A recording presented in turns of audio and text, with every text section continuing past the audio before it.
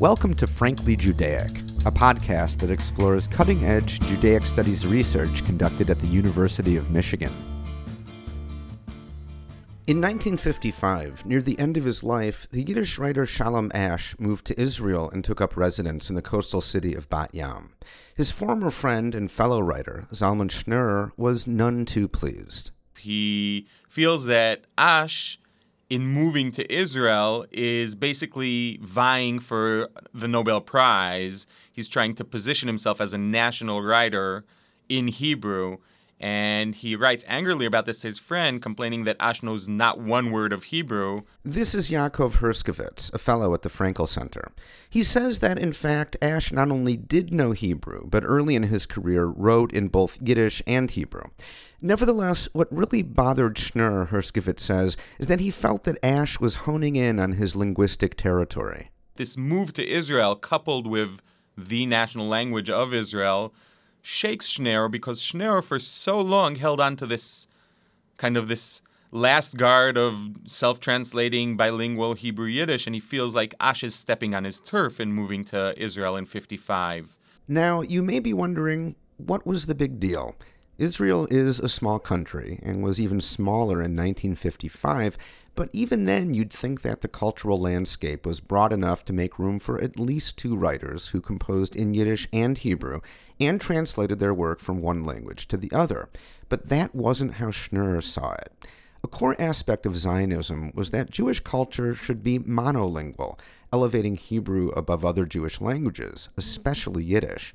And so for Schneerer, presenting himself as original in both Hebrew and Yiddish was an important mark of distinction and contrarian artistic merit. In that context, it's a bit easier to understand how Schneerer might have seen Asch's move to Israel as a threat. For Herskovitz, Schneerer's consternation speaks to a dynamic at the very heart of modern Jewish literature, namely the tension and interplay between Hebrew and Yiddish as Jewish writers sought to elevate one or the other as the language of Jewish nationhood. What fascinates Herskovitz are the ways in which, contrary to the nationalist doctrine that a proper modern people must have a single language in which to express their collective identity, modern Jewish literary artists never really settled exclusively on Hebrew or Yiddish. Instead, Jewish writers bounced from one to the other and back again, engaging in what Herskovitz calls an ongoing translational project from the end of the 19th century to the present day, resulting in an ambivalent multilingualism that functions as a critique of nationalism's traditionally monolingual bias. But before diving into the weeds of Herskovitz's research, to really understand what he's talking about, we first have to take a step back to look at the relationship between Yiddish and Hebrew and how and why modern Jewish writers engaged with these languages. Yeah, so Yiddish was the vernacular, the day-to-day language of Jewish life in Eastern Europe, and all of the writers I discussed started their life in Eastern Europe, though moving around the globe. Hebrew, meanwhile, was the language of prayer and scholarship. And so Jewish writers who were proponents of the Haskalah, or Jewish Enlightenment, initially saw Hebrew as the more prestigious and sophisticated language, and therefore the proper language in which to create serious literature. For example, the grandfather of modern Yiddish literature, Shalom Yankel Abramovich, better known by his pen name Mendel HaMocha Sforim, initially wrote in Hebrew. But for all its prestige, Hebrew was limited. When Abramovich and his contemporaries began creating a modern Jewish literature during the mid-19th century, the Hebrew lexicon wasn't well attuned to the ways most East European Jews spoke and lived day to day. Yiddish, on the other hand, which was initially seen as lowbrow and unfit for the creation of sophisticated literature, was rich with the tone, flavor, and nuances of East European Jewish life. And so when Abramovich and other pioneering Jewish writers sought to reach a wider readership and to write about the lives of regular Jews, they began to write in Yiddish as well as Hebrew. But adopting Yiddish as a literary language was fraught with anxiety, and in fact was what prompted Abramovich and later Rabinowitz to adopt their famous pseudonyms to protect their reputations as serious modern writers. What's really fascinating, though, is that Abramovich, Rabinowitz, and Peretz not only continued to write in Hebrew, but also at certain points self-translated some of their Yiddish writing into Hebrew. And so, from the outset, modern Jewish literature was essentially bilingual and translational, which for Herskovits raises a host of intriguing questions. I think what's interesting are the moments where they decide to continue self-translating and the translation choices that happen there. What do they translate? How do they translate? What do they not translate? Even within a text where they choose to move between the languages, what is still untranslatable or mistakenly translatable? To explore these questions, Herskovits examines the work of modern Jewish writers who practice self-translation in intriguing ways. For example, the novelist, poet, and essayist Aharon Reuveni, whose colorful life and travels included working in factories in the United States, where he began writing short stories in Yiddish.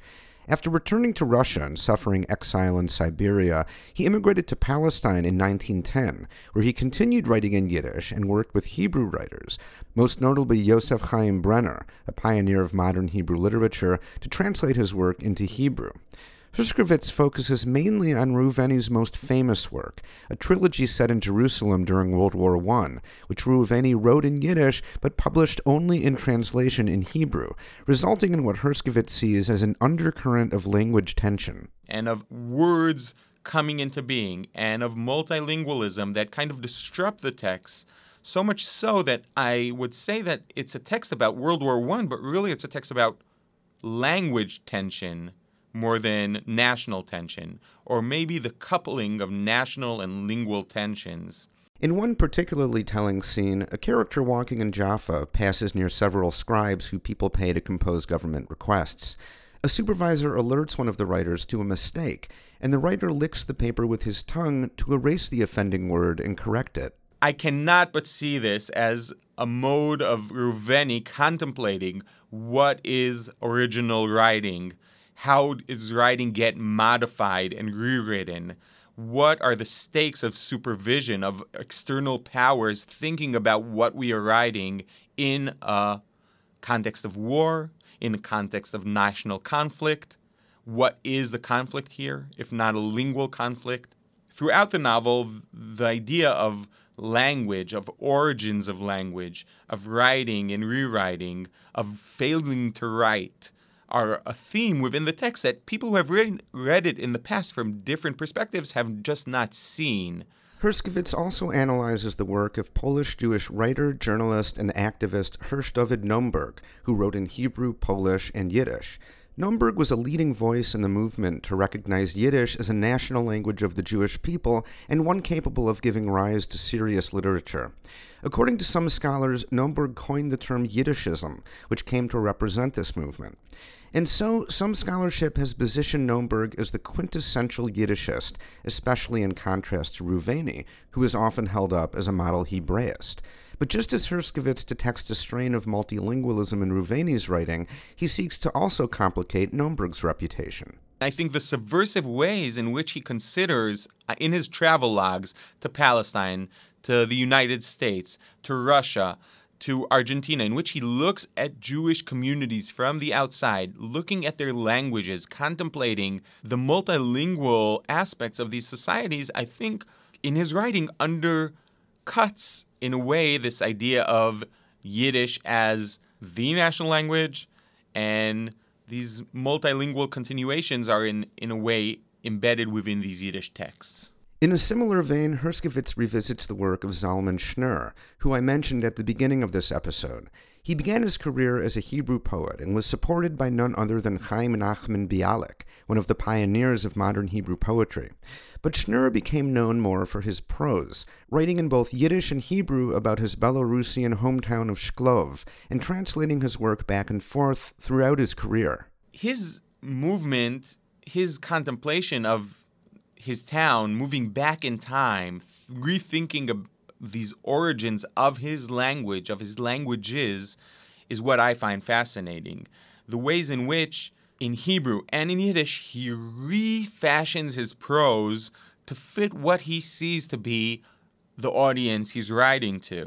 Schneur's writing in Yiddish began with quaint shtetl stories about small-town Jewish life and eventually shifted to focus on darker elements. In Hebrew, he went straight to the underbelly. He starts with rape, murder, stealing. So is kind of refashioning of his prose in a way in which he understands himself as a Hebrew writer, as a Yiddish writer, what the audience is expecting, what he believes even, what is Yiddish literature and what is Hebrew literature. Schnurr's work was very popular and appeared in various forums in Hebrew and Yiddish publications around the world.